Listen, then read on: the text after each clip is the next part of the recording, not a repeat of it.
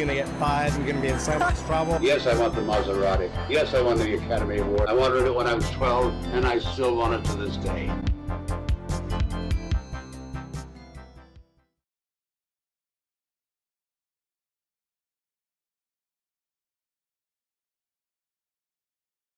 I wanted to talk a little bit about your acting career.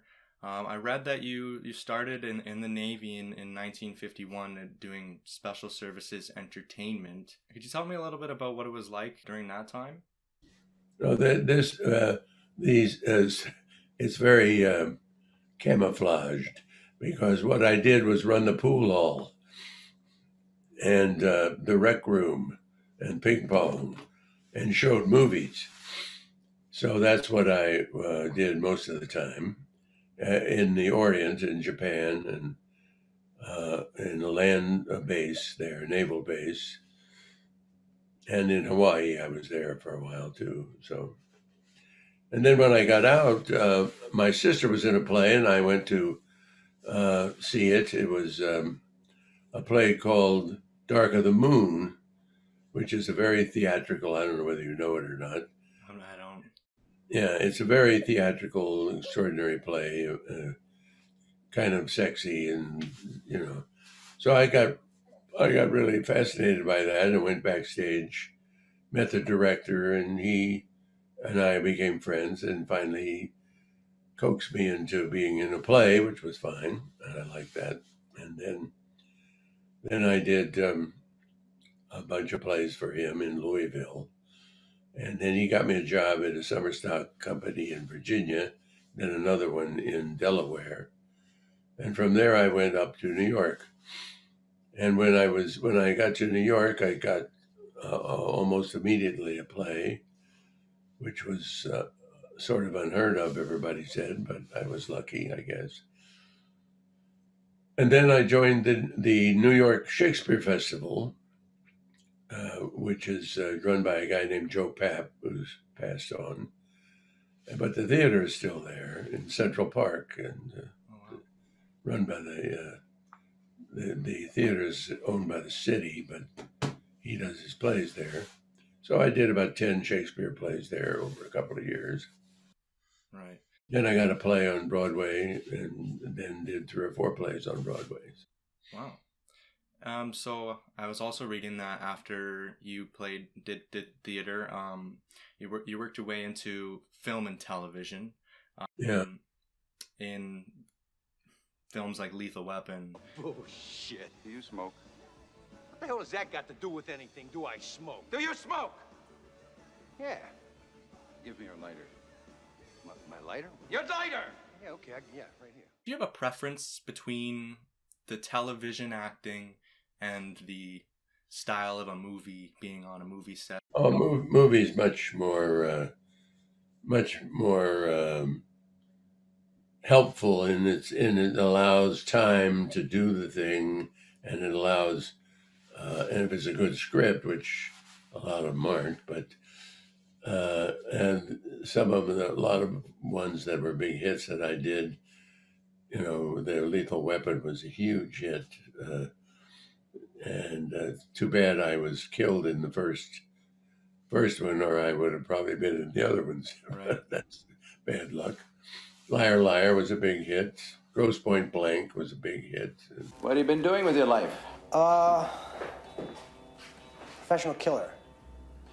Oh, good for you. It's a growth industry. Anyway, I was when I was at the Barter Theater years and years ago, I did Robert Mitchum came to see the play that I was in, which was The Rainmaker, and he offered me a little part in his movie. He was shooting Thunder Road, which turned out to be a kind of a drive-in classic, Right. with a lot of car races. I don't know whether you've seen it or not, but it's a fun movie, and there's a funny story about it. I was 22 years old or something like that, and I went down to Asheville, which was only about 90 miles away, and I was waiting. And the first scene I had was with him, a 2-minute scene with him, And so you can imagine how nervous I was. And so I was waiting around, and then he came out and they said, okay, let's do this scene. And he looked over at me and he walked over to me very slowly. And when he got to me, he said, I want you to remember that I'm Big Mitch and you're Little Mitch. And then he said, shall we shoot this scene or would you like to rehearse? I know you theater people like to rehearse a lot. So I said, no, let's shoot it. And that was my initiation into the movies, which was great. And we became great friends after that. I didn't see him that often, but when I did, we had a grand time. And I enjoyed his company. He was a great raconteur. Everybody enjoyed his company. So, but I was on the road with a play called A Moon for the Misbegotten, a Theater Guild tour with Salome Jens, and we were playing. We've been across the country, and we were playing in Los Angeles, and Lee Marvin and some of the director and some came to see the play and cast me in this big Western. How they got that from that play, I don't know. But anyway, Monty Walsh, which was a big smash hit movie at the time. This was 1970, I think. Makes no difference. They belong to Slash Y. Slash Y? Stop blatting about something that ain't anymore. The kind of life you're talking about is dead. Snow buried it last winter. It ain't dead. As long as there's one cowboy taking care of one cow, it ain't dead. Dumb egg sucking. I got hooked into horses and all that stuff, you know. Yeah, I got to speak with an actor named Jack Betts, and oh, I know Jack. You know Jack Betts? He's gone, I think, isn't he? No, he's still here. He's actually writing a book as well. Oh, great! Yeah, I haven't seen him for years and years and years and years, but he's a fine actor, Jack. It was a very inspirational talk. He told me a lot about westerns and how those worked. So I mean, that must have been pretty exciting. Oh yeah, it's they're amazing. They're amazing, and the stuntmen are amazing people, and the horses, the stock, and everything is just a totally different thing. You don't actually really have to act very much because you got all the gear on. You got 6 shooters on your side, bang, bang, bang, and you got a horse to ride. And we're out in the middle of the desert in Arizona, so not much to do. Yeah. Except be there. Right. And, anyway, it was great fun. So I stayed.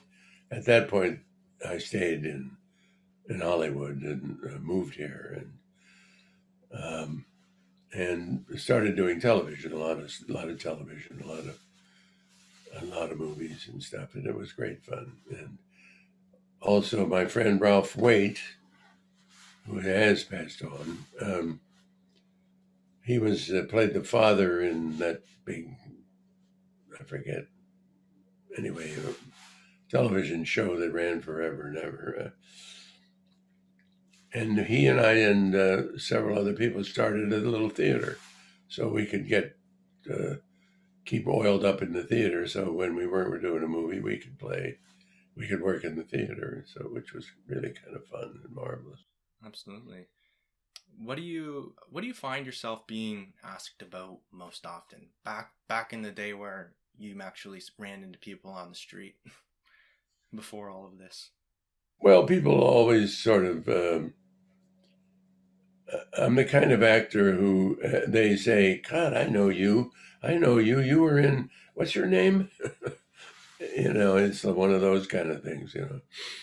And I'm always shocked when somebody knows my name, which is kind of great. But I did 65, 70 movies or something like that, unbelievable, you know. So, and hundreds of television shows. So my face was all over the place for a long time.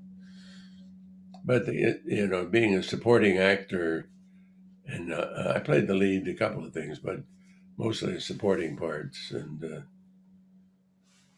you don't get your name doesn't get remembered very much, you know. which is fine with me. Right. But nonetheless, it was so recognizable that I got stopped a lot.